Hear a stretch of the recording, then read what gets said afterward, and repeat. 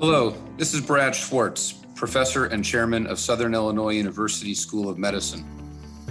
On behalf of Richard Wolf Medical, the Endourological Society, and the Journal of Endourology, I would like to welcome you to the latest release in our podcast series. Each month, we will be presenting a current events topic of interest to our listeners. Hello, and welcome to the podcast today. We have Dr. Kevin Koo, assistant professor at Mayo Clinic and the digital media editor for the Journal of Endourology. Today, we're going to be talking about single-use technology, where it might fit in one's practice, and maybe some of the changes that have come down through billing and some of the marketing changes that have happened around the use of these scopes. Kevin, thank you so much. Your expertise is always welcome. You're delightful to talk with, and welcome to the program. Well, thank you very much. It's a pleasure to join you. I enjoy listening to this podcast. I'm glad to be part of it. So you are an endourologist, and you have a lot of experience kind of assessing and testing these single-use market. Now that they've been out for a while, where do you see this fitting into your practice, and where do you see them fitting into maybe just generally speaking people's practices across the globe? Single-use technology is a really exciting frontier in endourology and in urology in general. I think as endourologists, you understand, and I certainly do as well, that the development of innovations, of technological novelty in our field, and our ability to improve minimally invasive procedures for our patients really drives the work that we do.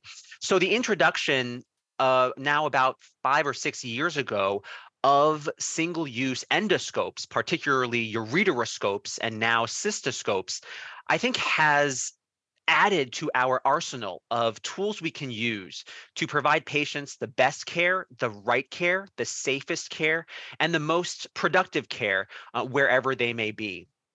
I have incorporated single-use devices, both cystoscopes and ureteroscopes, into my practice, but I've done so in a way that I think makes most sense for my institution, the patients I see, and the facilities where I'm seeing them. And I say that for a number of reasons. We know now that single-use devices are particularly useful in situations where a reusable device, that's our traditional digital or fiber optic endoscopes, where those devices might be more liable to sustain injury and damage. And we all know that maintaining a fleet of reusable devices, a lot of that cost comes from not only the upfront cost of acquisition, but then the long-term maintenance cost every time those devices may sustain injury. And so single-use devices can serve as an important alternative and substitute for those devices, particularly in clinical situations where either because of patient factors, clinical factors, the surgical indication might result in those reusable scopes becoming more at risk of being damaged and thus sustaining costly repairs. So those are the types of reasons and rationale that I think about when I'm deciding whether to transition partially or fully to a single-use type of practice. And I think that would be helpful for our colleagues and our listeners to think about as well. To kind of continue on that same vein, do you find that your organization, whether it be the two hospitals you work out of or the clinic, the Mayo Clinic itself, are the organizations you work with, are they open to these discussions? And how do you kind of navigate through those waters to have them wrap their arms around buying disposable devices as opposed to capital equipment that's reusable and so on? That's a great question. I think when this technology first came to the market, a lot of organizations were uncertain.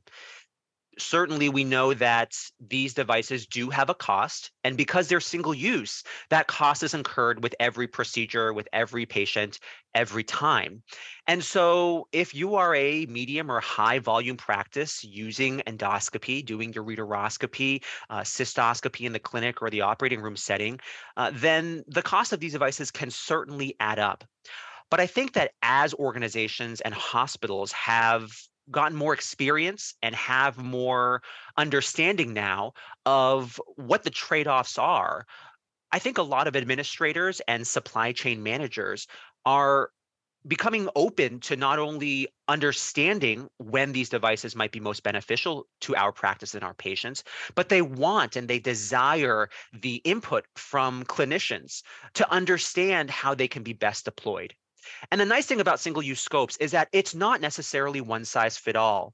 So in our practice, a very high volume tertiary center where we're seeing a lot of referral cases, the need for devices that will perform well, that can be used over and over, and that can be used in clinical contexts that are particularly challenging. So I'm talking about the patients with reconstructed anatomy or with stricture disease, the patients who have large bilateral stone burden, the patients who are going to require multiple procedures to treat them adequately. Those are the contexts in which single-use devices can be particularly cost efficient to try to avoid the damage to our reusable scopes, and protect those scopes for more standard or less complex type cases.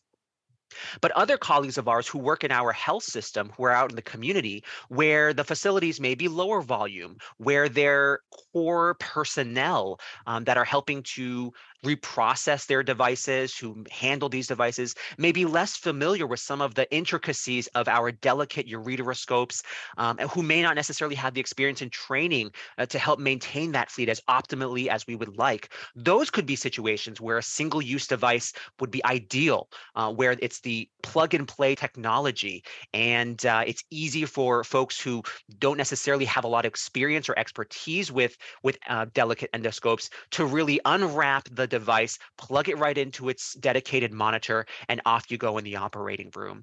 And so in situations like that, where you might not have the facilities or the personnel around you that have that expertise that you need, or in situations where, let's say, getting access to all the things you need to put an endoscope together and use it at the bedside may be tricky. So I'm thinking about in the middle of the night in the emergency room when you need to scope in a catheter, or look in someone's bladder to retrieve a foreign object, right? We all know the difficulty of trying to get all those pieces together, the lighting, the irrigation tubing, all of those pieces. Having a single-use device that's ready to go, that you can plug into its monitor and do that procedure right at the bedside, can really be a time saver and a cost saver as well. So I mentioned all of these contexts and these indications just to indicate to our listeners that I think our administrators and our managers are listening, and they really need the input of clinicians and urologists to understand what it is our practices are, what it is we need, and how we can best serve our patients. For some of us, that might be converting completely to a single-use practice. For others, like mine, it means having a balance, a hybrid type of implementation where we still maintain our fleet of reusable devices, but we supplement that with single-use devices when the context calls for it. At our institution, we kind of like you, we operate out of two private hospitals, then we have our university clinic. The hospitals, we've been using the single-use ureteroscopes for quite a number of years. But in the clinic, we ran into a lot of sterilization problems, and some of the equipment was not being kept up very well. And we really needed to change something. And so we went to the administration and said, look, we know it's paying for every device. However, when you do the math and you look at some of the models, the financial models that have been run, with the number of procedures that we do, we went right to single-use cystoscopes. It seems like such a waste. You're in, just a stent pull or just a simple hematuria workup. It really seems like a very big waste and a significant kind of detractor on the environment and those issues. But I tell you, like you said, we have a brand new scope, brand new vision, brand new flexibility. Everything is perfect out of the box, and there's no infectious risk, or at least it's mitigated significantly. But yeah, that's exactly the case that we went to, and the reason we did it. So I think that's a great point. And I'm glad you're mentioning too the potential environmental cost, because that's been part of this conversation for a while now. And what several papers have now shown, including ones in the Journal of Endourology, is that for ureteroscopes, the carbon footprint or environmental cost of production and shipping and disposal of the single-use device is relatively equivalent to a lot of high-volume practices that use they use the reusable devices, where the maintenance of that, the reprocessing, and then certainly the repairs that involved special shipping to a repair facility, and then reusing those devices, reprocessing those devices, that carbon cost has been estimated to be about equivalent. On the other hand, for single-use and reusable cystoscopes, the calculus may be different. And that's in particular because generally we get so many more uses out of a reusable cystoscope in our clinics and in our operating rooms before it requires a repair. If we're just doing diagnostic and surveillance cystoscopy, a stent pull here and there over and over again, those cystoscopes are pretty durable. And so to use a single-use cystoscope in a high-volume cystoscopy practice may not be as environmentally sustainable. And in some cases, it really is quite a disparate comparison. So that's another factor that I think practices should consider and think about the waste that they're generating and whether recycling is possible at those facilities. Sure. No, agree 100%. So what maybe you can talk to the audience about some of the new CMS changes and some of the billing aspects for single-use scopes that might assist both the payers and the urologists who utilize this technology. I'm glad you brought that up, Dr. Schwartz, because many of our listeners may have heard about some changes that occurred just earlier this year, starting on January 1st of 2023. And this is related to CMS payments for procedures using single-use endoscopes. So as many of our listeners may know, the Centers for Medicare and Medicaid Services, or CMS, is the government agency and the organization that has a lot of oversight and regulatory supervision about payment and reimbursement for our procedures. And there's a program called a transitional pass-through, or TPT, payment category that's been in place since the early 2000s. And TPT is a status that was created to encourage the use of new innovations in medicine. So newly FDA-approved devices, drugs, and biologics are all potentially relevant to this program. The goal is to be able to encourage hospitals and clinicians to try and to implement these novel devices and drugs by providing a little bit extra reimbursement and payment to offset some of those costs. And the goal overall is to increase Medicare beneficiaries' access to these technologies and to enhance their diffusion throughout the market. Now, relevant to our discussion today, in 2023, a new TPT payment category for single-use urinary tract endoscopes, which includes the single-use ureteroscopes and the single-use cystoscopes.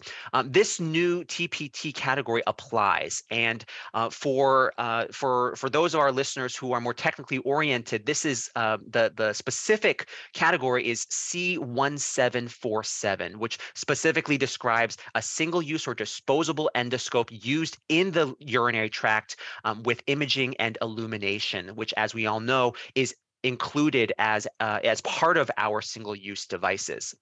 So the way that the TPT program works is that really it's very similar on the clinician side to how we typically do our procedures and then submit our coding and our reimbursement for the procedures.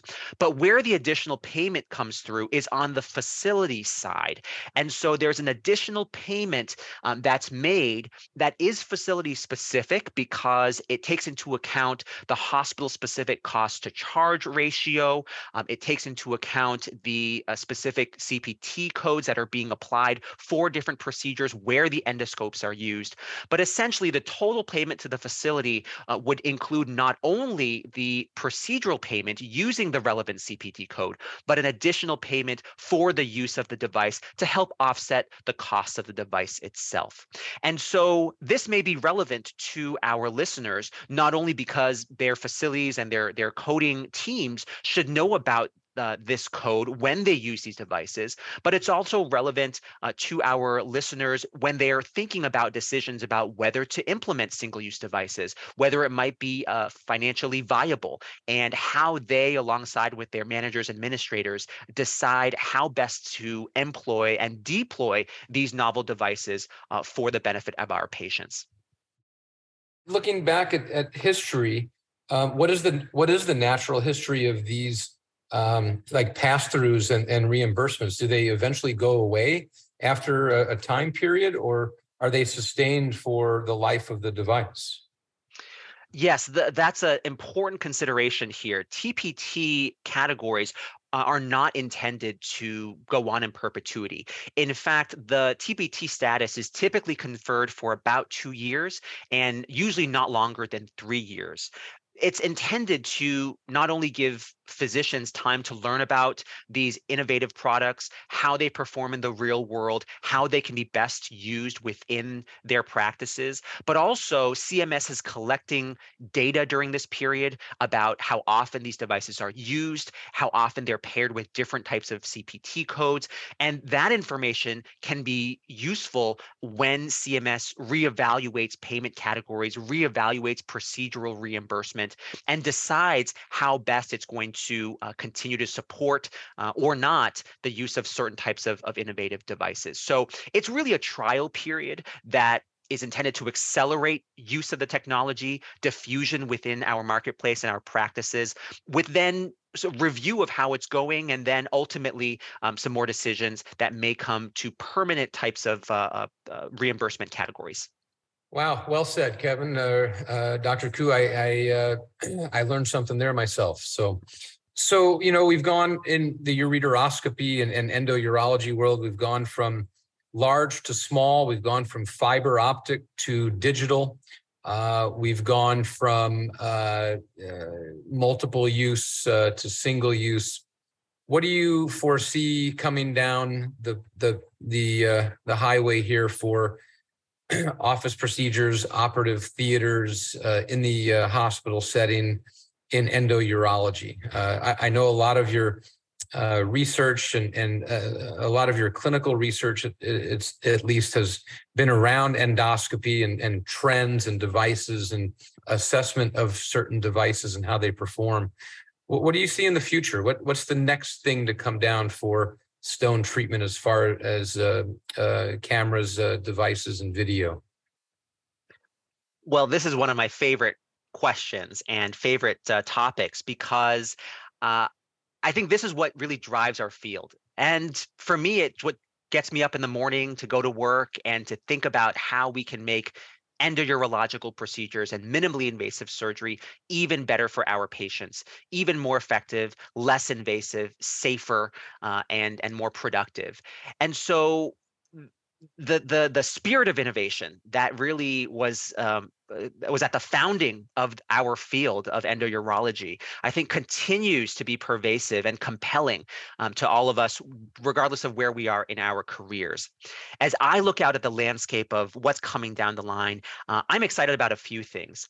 I'm excited about continued innovation in real time assessment and evaluation and decision making in an intraoperative setting. And what I mean by that is we're now getting to the point where through machine learning and through artificial intelligence and technologies, and I know both of us have heard a lot about this in the popular news media recently, but applied to endourology and applied to surgical settings, I'm excited about the ability of technology to assist surgeons and proceduralists during surgery to make decisions, to stay out of trouble, and to recognize when things are changing. So what I mean is, while we are performing ureteroscopy and laser lithotripsy, for example, rather than have to guess or to estimate when the stone has been appropriately treated, that we can safely remove fragments down our sheath or your ureter, or we can safely leave dusted pieces behind that we think will pass spontaneously. I'm looking forward now to real-time technology that can measure stone fragments and tell us what that's going to look like. I'm looking forward to real-time estimates of how much more time it might take to break down a stone based on its volume and its composition and its response to the settings that I'm currently using on my laser. I'm also looking forward to that same AI technology being able to give me feedback. So as these procedures are recorded, for that AI to go back and review my to review my cases and tell me where I was being efficient, where I perhaps could have been more efficient or should have changed to a different laser setting perhaps, or used a different scope, and to provide feedback to not only me but also for those of us who work in training settings, to my trainees. We've all seen and been part of the very core essence of training young endourologists, which is to give them feedback after cases to help them accumulate that experience and knowledge. But how much more effective could that be if we'd have the assistance of AI technology, of machine learning technology, being able to compile a particular trainee's performance in different cases and say, this particular training does really well with scope handling, but needs to do better and be more efficient with applying the laser to the stone, or this particular trainee really manipulated the lithotrite well for PCNL, but had some problems getting around to do the mapping at the end to pick out some of those residual pieces. I think that kind of both real-time and post-operative guidance for continued assessment and feedback and improvement really, I think, will lie at the heart of continued quality improvement and giving us information that we all need and perhaps want to have, but hasn't thus far been available. I think harnessing AI technology, harnessing machine learning, and those processes really can help us become safer surgeons, better, more efficient surgeons, and help to train the next generation as well. Wow. I'm excited for the future generation of lucky recipients and the lucky surgeons who get to use this. I know a lot of that is already in development, and I'm really eager to see it come to fruition. Well, Dr. Koo, I sincerely appreciate your expertise and your time. The topics today, I think, were very, very relevant to everyday practice.